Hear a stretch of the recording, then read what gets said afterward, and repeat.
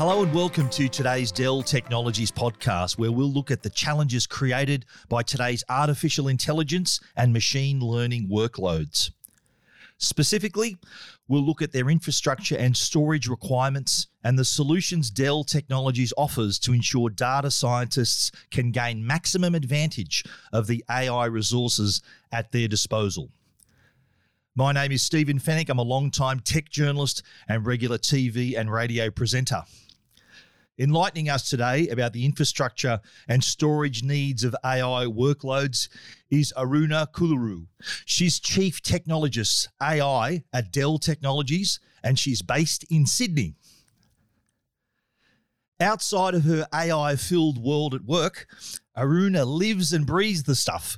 She's so passionate about AI, she's a member of the NAIC think tank. That's the National AI Centre, for those that may not know.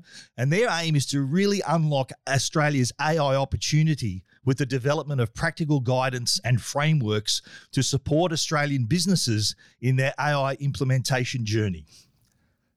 I'm sure as we get into our discussion, you'll hear that passion coming through. Before we start, we'd like to acknowledge the traditional custodians of our country and acknowledge their continuing connection to land, water, and community. We acknowledge the culture, the history, and the languages of our First Nation peoples and pay our respects to their elders past, present, and emerging. So let's dive straight into it, Aruna. What do you see as being the main applications today that are driving the increased deployment of AI workloads?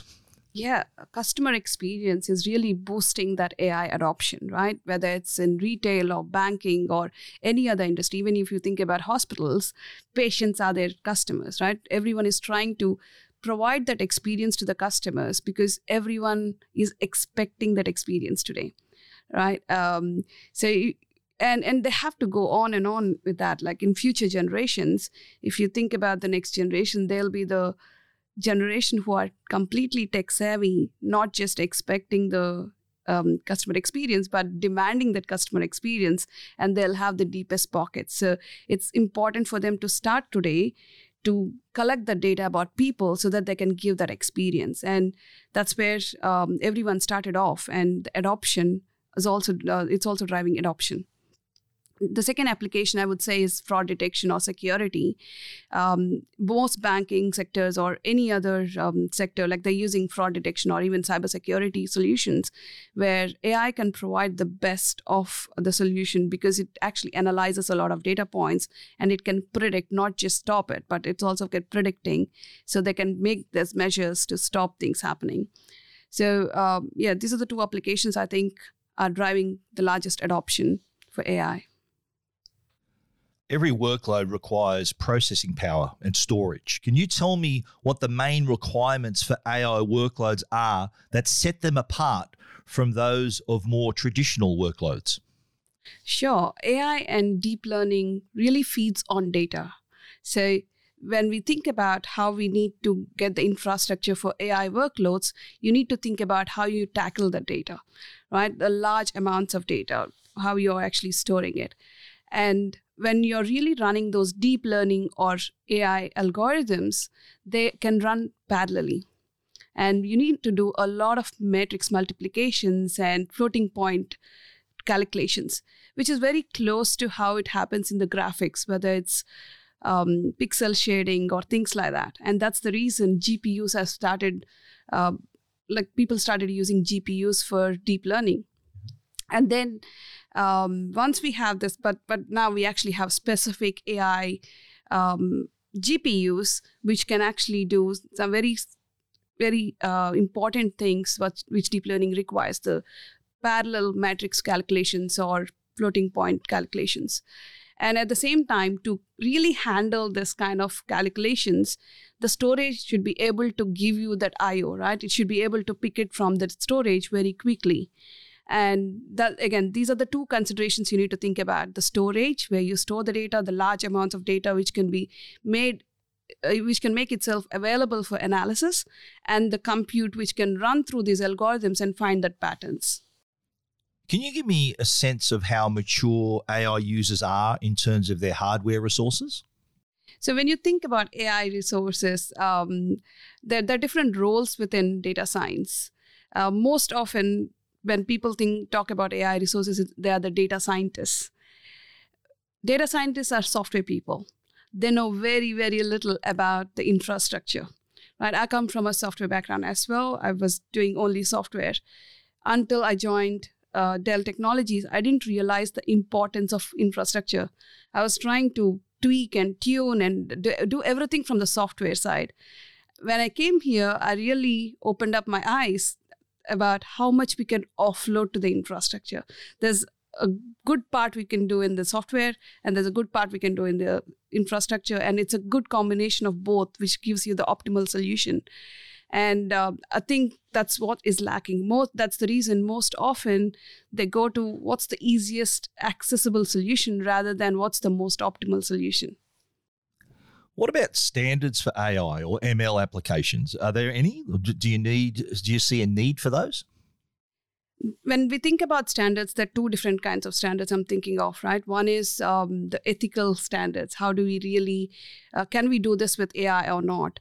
There are not too many regulations around it at this point, but there's a lot of upcoming organizations coming up with frameworks to really fall into that ethical or responsible AI framework. The second part of it is actually how you build them, right? Even in that case, there are not too many standards. The whole AI ecosystem is too large and there are no standards. That makes it a bit more complex. And I think, yes, eventually at some point we'll get to those standards. It's still evolving. Hardware ideally needs to be optimal for the applications it supports. There are many different AI applications. Can you give me some idea of how I should go about determining the optimal processing and storage infrastructure for an AI application? When you think about, let's start with storage, right? When you think about storage, you're storing all the data we are generating, whether it's structured data, unstructured data, semi-structured data. And you need to think about a platform where you don't need to move your data, because now we have petabytes of unstructured information. Traditionally, with terabytes of structured information, data migration projects took months to years. Now, with so many petabytes of unstructured information, it'll take forever, and it'll really slow down that innovation cycle. So it's very important to think about an adaptable platform which can hold all your data and lets you analyze with the technology as it changes, right? Adaptable to the technology changes. So I think that's one of the most important one. The second important bit about the compute platform, now we see a lot of the solutions, point solutions coming up at the edge, right? If you think of a retail store or a bank or anywhere, we have this face recognition solution. We have a people counting solution. We have different kinds of solutions which organizations are adopting. And few years down the line, we'll end up with silos of these solutions. It'll be hard to manage a farm of these solutions. So it's very important to think about how you create a platform in the data center so you can train any of these models, AI or deep learning models, because there's heaps of possibility. The number of use cases can just go into hundreds and thousands. So you need to build a platform which is adaptable and scalable. And even at the edge, you need to build a platform so you can deploy multiple of these solutions as and when you need more. I understand that apart from the many applications of AI and machine learning, they're being used to help improve and streamline their own development and deployment. I'm talking about AI ops and ML ops. Can you explain just what these do and what is the difference between them? Sure. AI ops is all about using technology to help IT operations, right? Whether to predict when a server might fail or to see the capacity of a server or a compute or even storage. How do you project the usage of that? Or really giving those tools to the IT people to make it easier by predicting and analyzing the data which comes out of these servers, the log files and everything, and also the past capacity. Whereas MLOps is very different. It's more of how when you build a data science model, deep learning model or a machine learning model, how do you take it to production? Most often it is so hard because I develop everything on my machine, and it's the most common thing, whether it's for developers or data scientists, it works on my machine, right? When we put it into deployment, it really goes haywire because the whole ecosystem is complex. As I said, there are too many components. It's hard to get into the production with the same kind of versions and compatibility and everything. So MLOps helps you package everything and build that pipeline so you can take that pipeline to the edge or wherever you're deploying the model. Aruna, what is Dell doing to support users of AI and ML? What AI ops and ML ops tools does Dell offer?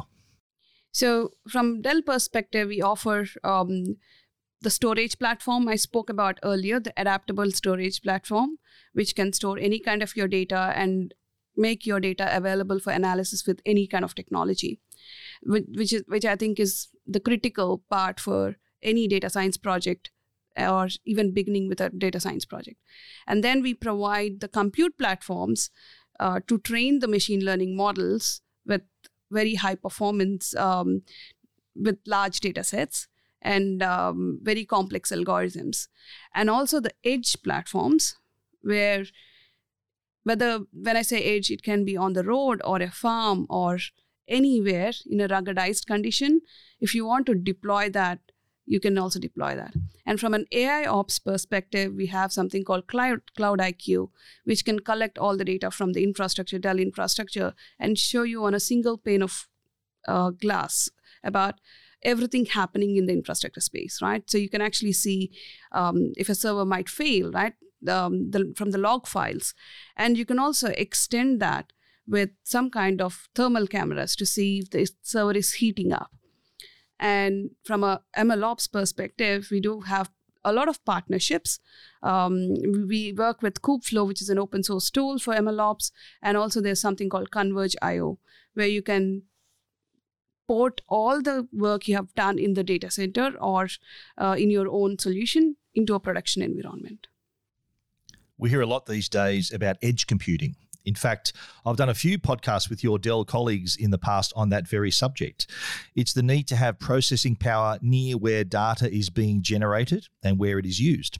Many AI applications are required to analyze large amounts of data and deliver results in near real time. So how do AI applications make use of edge computing, and how is edge computing evolving to meet the needs of AI? And can you give us some examples? Yeah, it's actually a great question. The value of data decreases with time.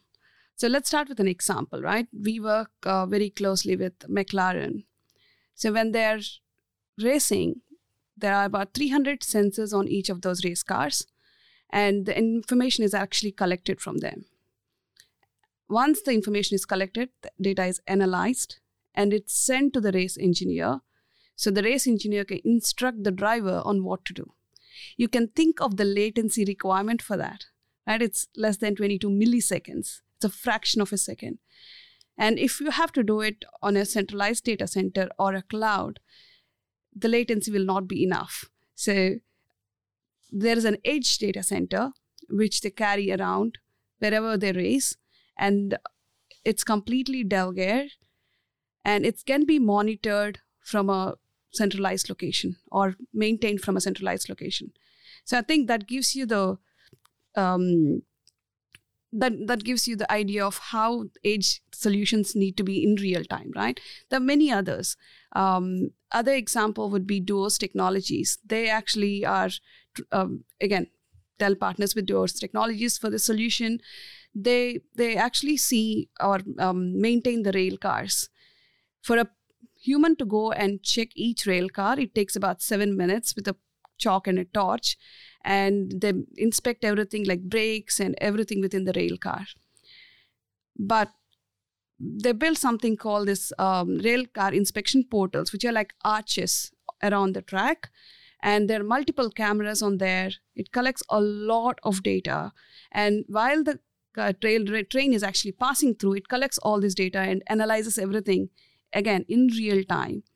And this, you can imagine, it is actually in the near the tracks. The edge data center is closer to the tracks. It processes everything. It checks all the defects and also sends an alert to the service people. So by the time the train reaches there, they are ready with all the parts to fix it. Again, this is also real time. And just coming back to home, right? Like we're here in Australia. Recently, we worked with citizens of Great Barrier Reef. So Citizens of Great Barrier Reef has come up with this awesome idea of how do we actually maximize the conservation efforts, democratizing with all the citizens. So they wanted to collect all the images of the pictures people are taking in the Great Barrier Reef. So when tourists go down and take pictures, they're able to upload the images, and the Great Barrier Reef, citizens of Great Barrier Reef actually can collect all these images for analysis. The first phase of it was actually, how do we collect them, right? If you go to Great Barrier Reef as a tourist, you can upload them. But by the time you come out, you go to a coffee shop, you forget everything, and you might not even upload it. So we wanted to put that in the edge, right, on the boats. Now we have Dell Edge gateways on the boats. So while you're coming back, you can upload those images. And we took it to the next level of how do we get citizens to identify different corals within those images, right? So we were helping citizens to build an AI model which can segment the whole image to identify 5 different corals. And so the end user doesn't need to go and draw a boundary around each coral, but they can actually select each one and then say this is a plating coral or a branching coral. So that really improves the experience as well. So the multiple of these edge use cases I'm fascinated with what's possible with this. What are some of the particular challenges in taking an AI application from a prototype to full-scale deployment? Yeah, the multiple challenges, right? The first thing, when you think about how data scientists are building these solutions, they just start it on a cloud, or they do it on their laptops or desktops, wherever. They actually pick up a small data set. They use, again, I keep repeating this, AI ecosystem is very complex, right? There are multiple frameworks, tools, and libraries which come together to build a solution. And I build everything with my own libraries and everything. And first thing is, there are no standards. So I might build using some frameworks, you might build using some other frameworks.